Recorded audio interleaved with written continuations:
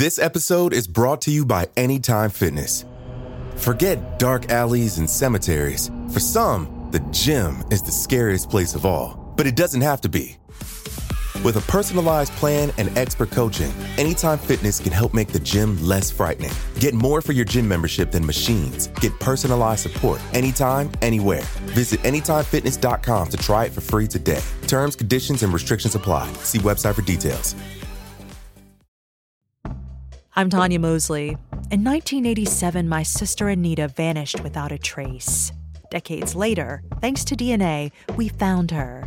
But that's only the beginning of the story.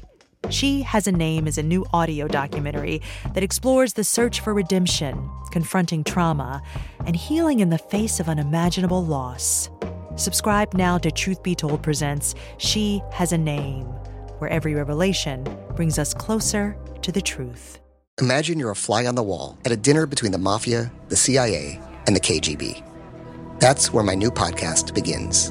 This is Neil Strauss, host of To Live and Die in LA, and I wanted to quickly tell you about an intense new series about a dangerous spy taught to seduce men for their secrets and sometimes their lives. From Tenderfoot TV, this is To Die For. Search To Die For in your podcast app to follow the show. Due to the graphic nature of this killer's crimes, listener discretion is advised. This episode includes discussions of murder, graphic torture, and sexual assault that some people may find offensive. We advise extreme caution for children under 13. A young woman wakes up with a piercing headache, naked and cold. Her limbs are bound by leather straps and chains, and her legs are spread painfully far apart by a daunting iron bar. Her eyes are covered, but the blindfold is loose, and she peers through the open space to see that she's in a small white room.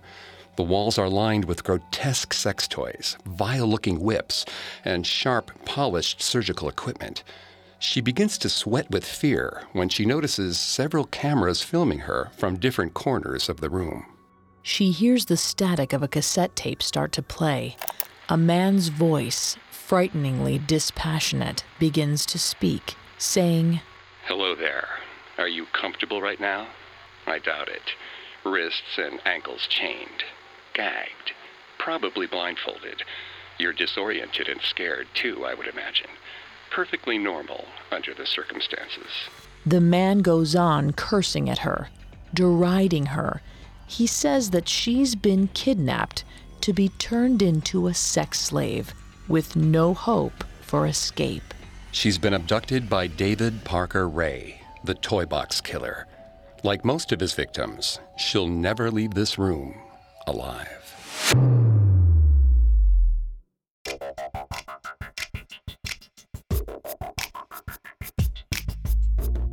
Hi, I'm Greg Polson. This is Serial Killers, a Parcast original. Every Monday, we dive into the minds and madness of serial killers. Today, we're going to examine the horrifying sexual sadism of David Parker Ray, the toy box killer. I'm here with my co-host, Vanessa Richardson. Hi, everyone. At Parcast, we're grateful for you, our listeners. You allow us to do what we love. Let us know how we're doing. Reach out on Facebook and Instagram at Parcast and Twitter at Parcast Network. And if you enjoy today's episode, the best way to help us is to leave a 5-star review wherever you're listening. It really does help. We also now have merchandise. Head to parcast.com/merch for more information. David Parker Ray abducted, tortured, and murdered women from the time he was 15 years old in 1954 to the day of his capture on March 22, 1999. Across his 45-year crime spree, he likely claimed more than 60 victims in cities all throughout the United States. Many of those victims were brought to his long-term home in Truth or Consequences, New Mexico. David Parker Ray was meticulous in his kidnapping. He targeted vulnerable women and buried them in places so remote, many have still never been recovered. He became most known for the dramatic escape of his final victim, who ultimately revealed the full extent of his depravity and exposed the evils of his torturous toy box to the world. This week, we'll cover the majority of his life, from his start as a sadist to the first criminal investigation into his kidnappings and murders. Next week, we'll detail his most publicized crimes and the events that led to his capture. David Parker Ray was born in the small town of Belen, New Mexico, on November 6, 1939. His parents were Cecil and Nettie Ray, and he had a sister named Peggy. Their childhoods were anything but pleasant. Cecil, David's father, was a violent alcoholic. He was often out of work and drifted in and out of town on a whim. He would only stop by the home once every 6 months or so, but his visits were terrifying for David. Although during Cecil's rare moments of docility, he would try to bond with his son. Unfortunately, even this father-son bonding was sick and twisted. Cecil showed the young boy violent pornographic photos and drawings. While these photos were taken in the 1940s and were likely rather tame compared to what people can find on the internet today, the violent sexual images left an indelible mark on David Parker Ray's young mind. To make matters worse, David did not have any other adults in his life who presented a positive example for him. Not much is known about his mother, Nettie, but we do know that she moved in with her sister after Cecil's violence became too much for her. We also know that she often neglected David. Some historians speculate that Nettie may have been a drug addict or an alcoholic herself.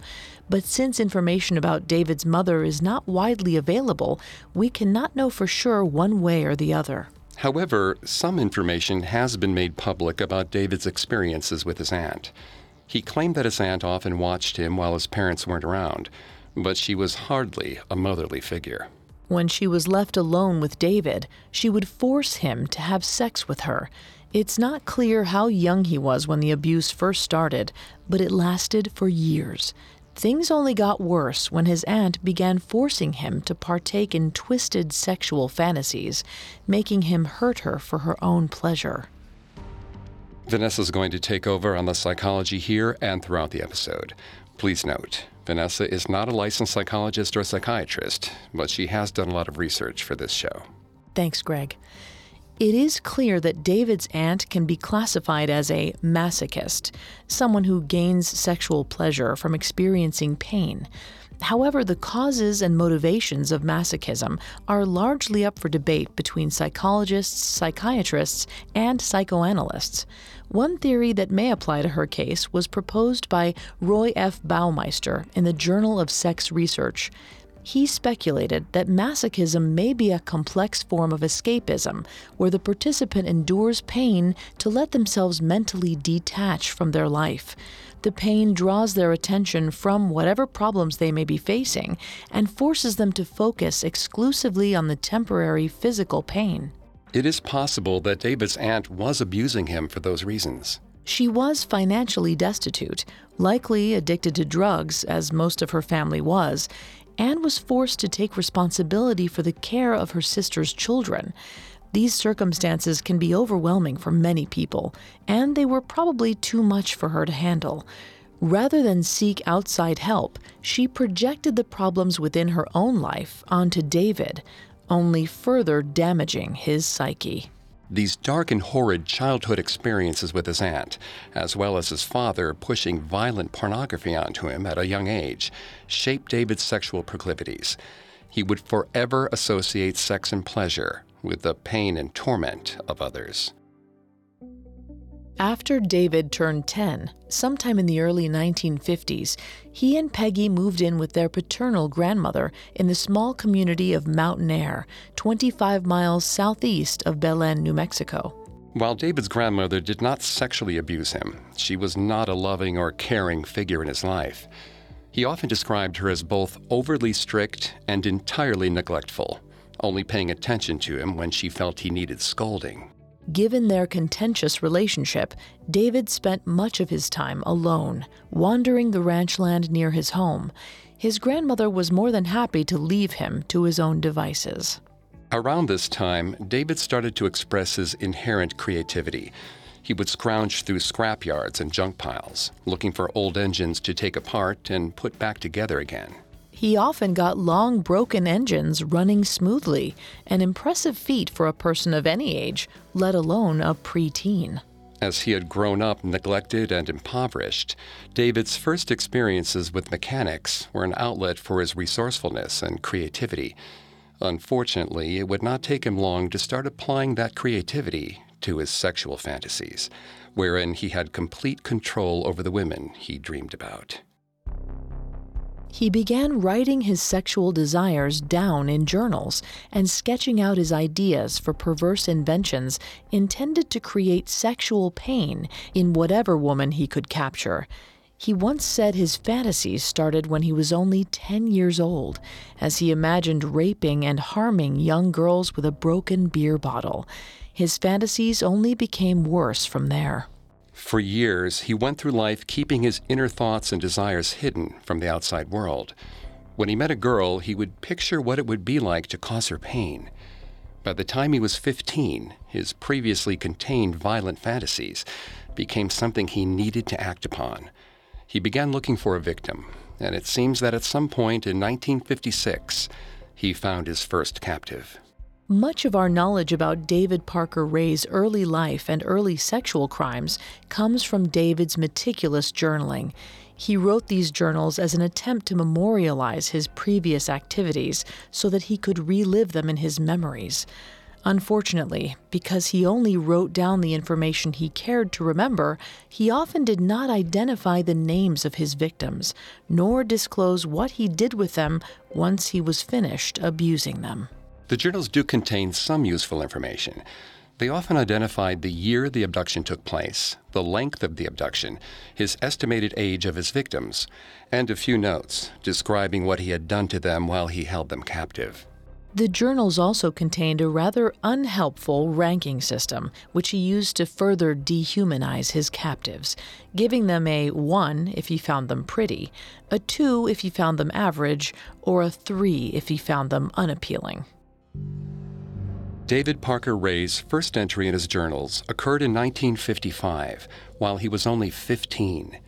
The notebook lists the location of his sexual experience as Ranch Grove, most likely a secluded grove of trees somewhere on the ranch property of his grandmother's home. He claimed his first victim was approximately 15 years old, the same age as him. The journal states that this was his first sexual experience and that they pretended it was rape. The journal also states that he tied her spread eagle between 2 trees while he played with her. In his notes, he said that this unnamed girl enjoyed the experience, so it's possible that this encounter was consensual. However, it would not take long for him to start experimenting with actual sexual violence. His second journal entry has 1956 listed as the date. He states this date as his first kidnapping and first rape, describing his victim as very pretty and approximately 16 years old. David writes that he kept his victim throughout a weekend, listing the location as Pine Shadow Tent. The Pine Shadow Trail is a hiking path in the Manzano Mountains near Belen, New Mexico. It's likely that he abducted his victim from a small town nearby, forced her up into the mountains, then kept her imprisoned in a tent in the wilderness just off the trails. Once he got her into the mountains, he raped her, listing in his journal all the terrible things he did to her. While his notes only stated that this was his first rape, investigators also believe that this was his first murder. It's difficult to say how he might have killed this girl. We know very little about what he did to her beyond his notes, mentioning that he practiced new sadistic techniques. Still, we can make some guesses about how the interaction played out. This was David's first kidnapping, and much like any new activity, he was still young and inexperienced. His goal was to cause pain and damage to his victim, but he likely had no knowledge about the most effective ways to hurt people while keeping them alive. As his early techniques were unpracticed, he likely started by cutting her. The sight of blood would have been visual proof that he was hurting her. However, since he lacked medical knowledge, he would have been unable to staunch the bleeding.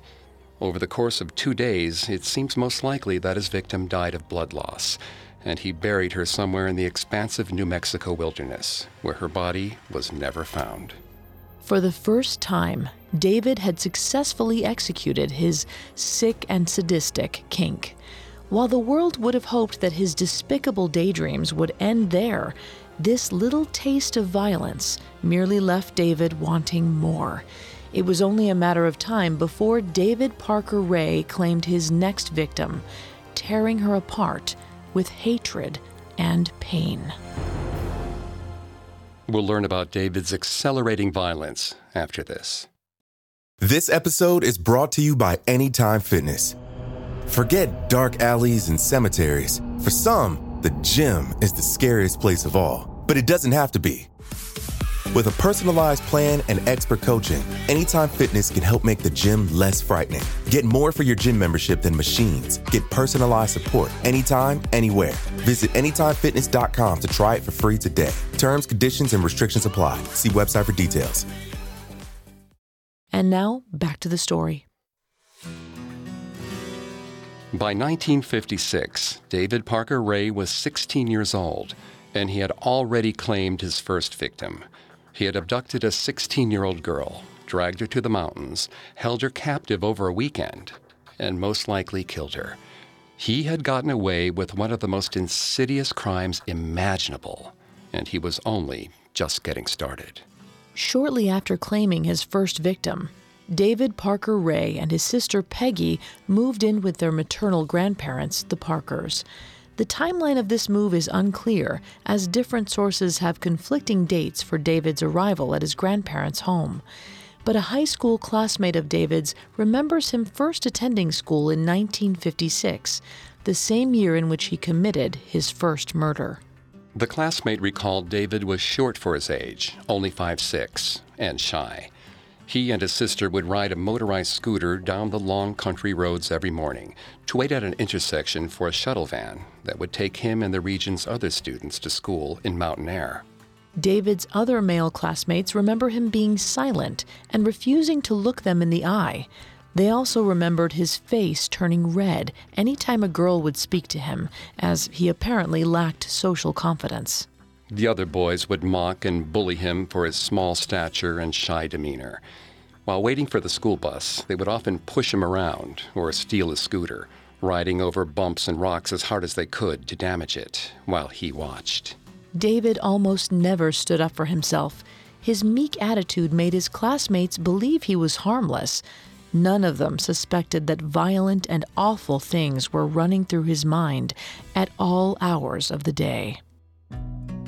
While this discrepancy in public and private behavior would have surprised his classmates, some evidence suggests that this type of person is not as uncommon as many would initially suspect. According to a study published by researchers Jackie Milsom, Anthony R. Beach, and Stephen D. Webster, entitled Emotional Loneliness in Sexual Murderers, a Qualitative Analysis, this outward shyness is not uncommon. Their study compared the backgrounds of convicted rapists who had murdered their victims and convicted rapists who had not murdered their victims. They found that sexual murderers, or rapists who had killed their victims, reported, quote, significantly higher levels of grievance towards females in childhood, significantly higher levels of peer group loneliness in adolescence, and significantly higher levels of self as victim in adulthood. It is important for us to note that shyness is not an indicator as to whether or not people later become rapists. Right. The study is simply saying that among rapists, those who killed their victims were more likely to have been shy and withdrawn as children. David Parker Ray's psychology fits perfectly within this mold, as he was a lonely and bullied child who took his sexual aggression out on women. As such, the dichotomy that surprised his peers is not that surprising after all. While David attended high school in Mountain Air, he continued acting out his darkest impulses in the wilderness of the New Mexico desert. As he entered 1957, he started expanding his sadistic influence. David's journal entries for 1957 only included the year, so it's difficult to get a distinct timeline of the events of his crimes. His first entry involved the abduction and rape of an unknown 16-year-old girl. He took her to a location labeled BLM Cave Shoal, which is likely a secluded mining cave found somewhere in the wilderness outside Shoal, New Mexico, a small community only 12 miles from Mountain Air. This cave was so secluded that it has yet to be discovered to this day. And to make matters worse, this was the first time David included an accomplice in his crimes. His journal states, "Shirley helped me. We made a lot of mistakes. The girl almost got away." And there were a lot of experiments performed on the girl. It is not known who Shirley was, how David met her, or how he convinced her to help him with his crimes. Much of that information is lost to time. We also don't know if this victim survived her abduction, but there were no complaints of sexual misconduct or kidnapping filed with the police at the time of this crime or at any point after, so it seems likely that this rape victim was a murder victim as well. David and Shirley continued their vile escapades later that year by abducting a 20-year-old college student and bringing her to the same unknown cave near Shoal. This time, David's journal said, Shirley set her up for kidnapping. This means his accomplice took a proactive role in assisting his dark impulses, signaling that the duo had gotten more comfortable with their plans. It's unclear what she was getting out of the arrangement. Maybe she, too, was a sadist. Based on some of David's later cases, it's likely that his accomplice, Shirley, had been friends with the victim. Shirley and the girl were probably drinking one night, and as the party started to slow down, Shirley offered to keep the night going with marijuana or even harder drugs. The girl was probably a little worried about doing these drugs in a relatively public space. Shirley assured her not to worry. She knew the perfect location, a secluded cave out in the wilderness. It was the perfect place to light up, and they could stay out there all night. Shirley brought the girl to the cave, where David was waiting. David likely grabbed the girl and forced her to the ground, tying her up with ropes. The girl screamed at Shirley, crying out for help. At that point, Shirley smiled and tied the ropes even tighter. The girl realized she'd been set up, her mind filling with terror and dread. David probably told her everything that they were going to do to her. Then he brought out his tools. He showed her a box of needles and a collection of sharp, jagged fish hooks. The duo proceeded to pierce their victim's skin over and over in the most sensitive parts of her body, reveling in the torture they were inflicting. When they were done, they likely killed her and buried her in the desert. This victim was never identified, and her ultimate fate is a mystery that remains unsolved. David and Shirley continued their crime spree later that same year. As a couple, they had grown thick as thieves. We don't know the precise nature of Shirley's relationship to David, other than as his accomplice. However, based on other cases of sadists working together, it does seem likely that the two were romantically involved. The nature of couples who kill together has mystified people for quite some time. People often wonder why a woman would simply help a sadistic man or vice versa. But in cases like these, both partners are often equally sadistic in their own right. Estella Weldon, a doctor of forensic psychiatry, wrote about couples who kill in a book titled The Therapeutic Milieu Under Fire. She proposes the theory that when romantically involved adults participate in abusive and sadistic acts together, it is likely due to traumas both have experienced in their past that neither are willing to address in the present. We know that David suffered abuse from his father and his aunt. It is highly likely that Shirley experienced similar abuse from her parents. Rather than seek help to express their past pains and work through it, people in sadistic partnerships long to reassert control by inflicting those pains on others. When they hurt other people, it proves to them that they are now the people in control of the situation, unlike when they were children and had no control at all. As both sadists start to enjoy the torture they inflict upon others, their violence escalates and they do terrible things, much like David and Shirley were doing at their cave out in the desert. Whatever the reasons for their actions, the couple did not slow down after harming their second victim. they found a third helpless person by accident when they happened upon a woman who was stranded with a flat tire. They pulled over and asked if she needed assistance. The woman, eager and thankful for help, began talking to them. They found out she was 17 years old, trusting, and alone. They knew she had nobody around to help her and would make a very easy target.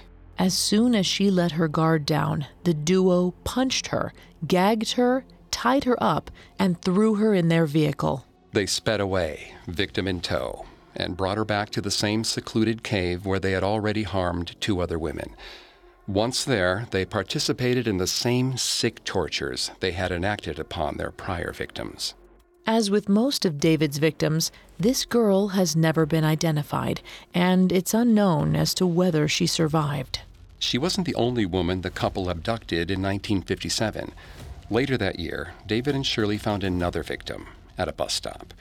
She was an 18-year-old girl, and much like their prior victims, they pretended to befriend her, and instead took her hostage. They took her to the same cave they had taken their victims thrice before. They escalated their violence and, quote, kept the woman tied to the table with her legs folded back most of the weekend. David practiced breast bondage, a technique involving cutting off blood flow to a woman's breasts, and Shirley pulled out most of the victim's pubic hair. They performed various other torments on their victim, and the pain they inflicted was so great that the victim passed out several times. In total, David and Shirley abducted and likely killed 4 different women in 1957. David had become an accomplished torturer and serial killer at just 17 years old. In 1958, David graduated from high school. With little opportunity in his hometown, he moved to nearby Albuquerque, where he got a job as a general mechanic. He found a place where he could put his skills to good use during the day, and at night, he would hit the bars, drinking and partying. Oddly, while he was used to abducting and torturing women, he also longed for a romantic connection that he could have in public. Perhaps he missed having a partner, since he and Shirley had seemingly split up. He began meeting women, and it wasn't long before he struck up his first publicly known consensual romance with a 17-year-old girl whose name has been kept hidden for her privacy. We don't know if his girlfriend was aware of all the dark deeds David had committed, but if she did know, she did not seem to care. The connection between the two was fiery and passionate, and after only a few months of dating, David and this girl married in April 1959. During this time, David also experienced a growth spurt. He went from being 5'6" at graduation to his full adult height of 6'2". His exceptional increase in size only made it that much easier for him to overpower and abduct women.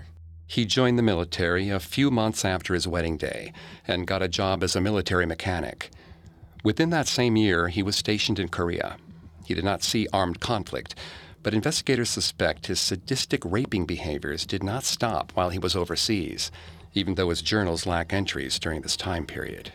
At the time, South Korea was still in the process of rebuilding, only 5 years after the ceasefire that had halted the Korean War. The area was largely lawless and undeveloped, and it would have been much easier for David to select and torture victims than it would have been in the United States. During brief moments of leave in the U.S., David managed to get his wife pregnant. In the early months of 1960, she gave birth to David's firstborn child, a baby boy, who they named David Elvin Ray. David returned to Korea shortly after his son's birth, but his long absences did not bode well for his marriage. After only a few months of David being overseas, his wife gave their months-old son up to the New Mexico State Department of Public Welfare, likely due to drug problems. David promptly returned to the U.S. and filed for divorce in 1961. He gained custody of his son without any contest from his ex-wife. He stayed in Albuquerque for a short time, then left his son with his mother before being redeployed to Fort Hood, Texas. Near the end of 1961, while David was on leave in Albuquerque, he met another young woman whose name is also not publicly known. They were married in the winter of 1962, but David's second marriage failed as quickly as his first. They filed for divorce after only 3 months. Shortly after the divorce, he was honorably discharged from the Army. He moved back to Albuquerque, New Mexico, where he got a job driving a cement truck. He continued abducting, torturing, and raping women, claiming at least 2 victims a year, sometimes more. These victims are all unidentified, as they were either murdered and cleanly disposed of, or too terrified to talk to the police about their harrowing experience. Throughout this time, David continued to escalate his terrors. During that same year, in 1963, he abducted 2 girls with the specific goal of testing out a new torture technique. He brought them to Jemez, New Mexico, a small town with plenty of wilderness, located only 47 miles north of Albuquerque. One of his victims was a 22-year-old woman he picked up at a bar. The other was a 25-year-old hitchhiker. David truly showed his sadistic side when he began experimenting with electroshock therapy. With this particular torture, he would clamp electrical wiring, like jumper cables, to his victim's breasts. He would then send electricity coursing through her body. His goal was to inflict as much pain as possible, so he would never use enough electricity to kill his captive. He only used enough power to make her feel like her body was burning from the inside out. As he perfected the technique, David would learn how to cause maximum electrical pain without doing any externally perceivable damage. However, as these were his earliest electrical guinea pigs, they likely suffered severe internal and external burns. It is highly unlikely that these 2 women survived, and David's hunger for flesh was far from sated. We'll learn more about David's continued sadistic rampage after this. And now, back to the story. By 1963, David Parker Ray was only 23, but he had already abducted, raped, tortured, and possibly even murdered at least 10 women. His methods of torment were graphic and ranged from the use of fish hooks to the use of electricity, all intended to cause as much pain and suffering as possible. By this point, David had also been married and divorced twice. He even had a son who he abandoned. And yet, despite his failed relationships and sadistic sexual practices, David was not yet done with pursuing romance. In the early months of 1966, David met Glenda Burdine, an 18-year-old girl who had a toddler named Ron. Glenda was a quiet girl looking for someone to help raise her child, and David was a tall 26-year-old man looking for a young lover. The couple dated for a short time, then quickly married in a shotgun wedding. On May 2, 1967, David and Glenda saw the birth of their first child together, a baby girl they named Glenda Jean Ray. For a few short months, David lived with his family, wife, son, stepson, and newborn daughter. But he bristled under the pressure of a family lifestyle and soon abandoned his wife and kids as he had before. By the fall of 1967, David became a drifter and began moving from place to place all across New Mexico and Arizona. As he traveled, he would use his mechanic skills to perform odd jobs, making enough to get by. Those who met him at the time thought he was charismatic and intelligent, and none suspected his darker side as he traveled the road. Eventually, he grew tired of the nomadic life. In the fall of 1969, he moved back home to Albuquerque. Once there, he began courting Glenda a second time, and as far as we can tell, his wife welcomed him back with open arms. Shortly after moving back home, David began taking courses in airplane repair mechanics. He passed his courses with flying colors and became a certified aircraft mechanic. With this new credibility, he was also offered a job as an instructor in aircraft mechanics at the Spartan School of Aeronautics in Tulsa, Oklahoma. So in 1970, he moved his family to Tulsa. In public, David Parker Ray was a respected instructor and laid-back father. His children remember him rarely showing any signs of anger, and he never lashed out at them. However, even while he treated his own children well, he was still stalking the night, snatching at least 2 women a year to fulfill his sadistic sexual fantasies. His sick behaviors spiked in 1973 when he was 33 years old. Throughout that year, he kidnapped 5 different women. 2 were teenage sisters he picked up as they were hitchhiking. He tortured them for 5 days.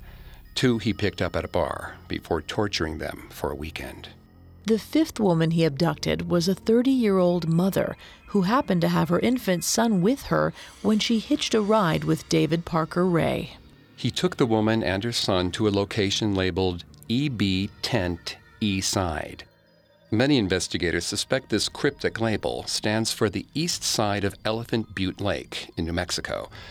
This was likely the first or second time Ray had taken someone to the location that would later become his primary hunting and disposal grounds.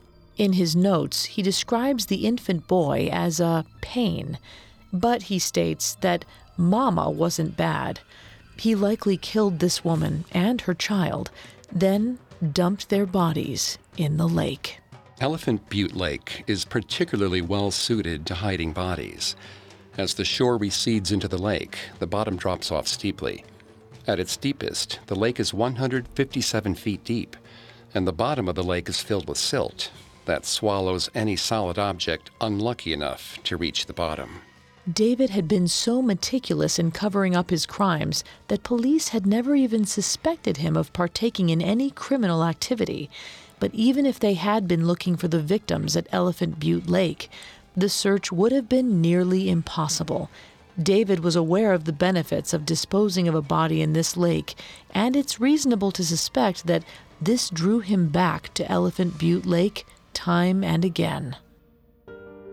Through the rest of the 1970s, David moved his family to Victoria, Texas, where he ran a gas station, then moved his family back to Albuquerque, where he got a job working for the railroad. During all this time, his killings never stopped, as he maintained his usual pace of killing at least 2 girls a year. He also spent this period of time forming a particularly close bond with his daughter, Glenda Jr., who had taken to calling herself Jessie in order to distinguish herself from her mother. From a very young age, Jessie knew about her father's vile sexual activities. He had normalized sadistic sexual practices by exposing her to violent sexual images at a young age, much like his father had done to him. And he also made no effort to hide his victims from his daughter. But as she was just a child at the time, she had no way of knowing that his actions were wrong and gruesome. His violence did not stand between their relationship. While David was growing closer to his daughter, he was growing further apart from his wife, Glenda. For unknown reasons, David and Glenda divorced in 1981, when David was 41. By 1982, David had moved to Phoenix, Arizona. He got a job at an up-and-coming auto shop, working under a man named Billy Stone, alongside business partner Billy Ray Bowers. Billy recognized David's skill, and with both men working together, the business started to grow quite large. David was making more money than he ever had before, and he decided to spend that money on a second home. In 1983, 43-year-old David leased a plot of land in Truth or Consequences and began spending most of his time in Phoenix and his weekends near Elephant Butte Lake. Around that same time, David began making connections within the underground BDSM community in Phoenix. Through that community, he met a woman named Joni Lee. With this relationship, David had found himself more of a match. Joni Lee was also into the same kind of BDSM and kinky sex as David. In a very similar pattern to his previous relationships, he and Joni Lee got married, making this David's 4th marriage. While we don't know if Joni Lee participated in David's kidnappings, her relative comfort with his sexual fetishes allowed him the freedom to begin designing and constructing his own bondage and sexual torture devices on his property. David would likely experiment with these devices on his wife consensually and use her responses to inform his designs. He stored many of these devices in his home near Elephant Butte Lake, and she thought there was nothing strange about it. While Joni Lee may or may not have known about David's criminal activities, his daughter, Jessie, knew all about his crimes. By the time she was 19 in 1986, she had personally taken part in some of his darker exploits. Because she had been raised by David Parker Ray, Jessie believed that his sexual fetishes and criminal behavior were rather normal. She knew that what he did was illegal, but she believed that nothing was particularly wrong with it. While her lack of awareness may seem baffling, this particular mental phenomenon is not especially rare. It has long been noted that bad behavior is often learned and reinforced by our peers, and even more so by our parents. Kevin P. Conway, a doctor of behavioral health science, and Joan McCord, a doctor of criminology, published a study in a scientific journal titled Aggressive Behavior. This study found that nonviolent offenders are more likely to commit violent crimes if they do so with another person who had committed violent crimes before. The study also found that nonviolent offenders who are introduced to violence through an accomplice are far more likely to commit acts of violence in the future than those nonviolent criminals who are not introduced to violence by their peers. Jessie had been introduced to violence at a very young age, so her participation in her father's crimes was bound to escalate with time. Though Jessie was comfortable with her father's crimes, she still butted heads with him from time to time. One day in 1986, she and David got into a massive fight. We don't know what caused the fight, but we do know that in June of 1986, Jessie had become so infuriated with her father that she decided she would get him sent to prison. Purely out of spite, Jessie got in touch with the FBI office in Albuquerque. She told the FBI all about her father over the phone. She spoke for quite a long time about David's fetishes. She told them all about how David had regularly abducted dozens of women and brought them to secluded areas for days on end. She then told them that once David was through with his victims, he would either kill them or transport them south of the border to Mexico, where he would sell them into sexual slavery. Naturally, the FBI agents were stunned to hear what Jessie had to say. They were confident they had a solid lead, and in 1986, for the first time, David Parker Ray was going to come under the scrutiny of the law. Unfortunately, David Parker Ray would not be discovered as a criminal until 1999, 13 years later.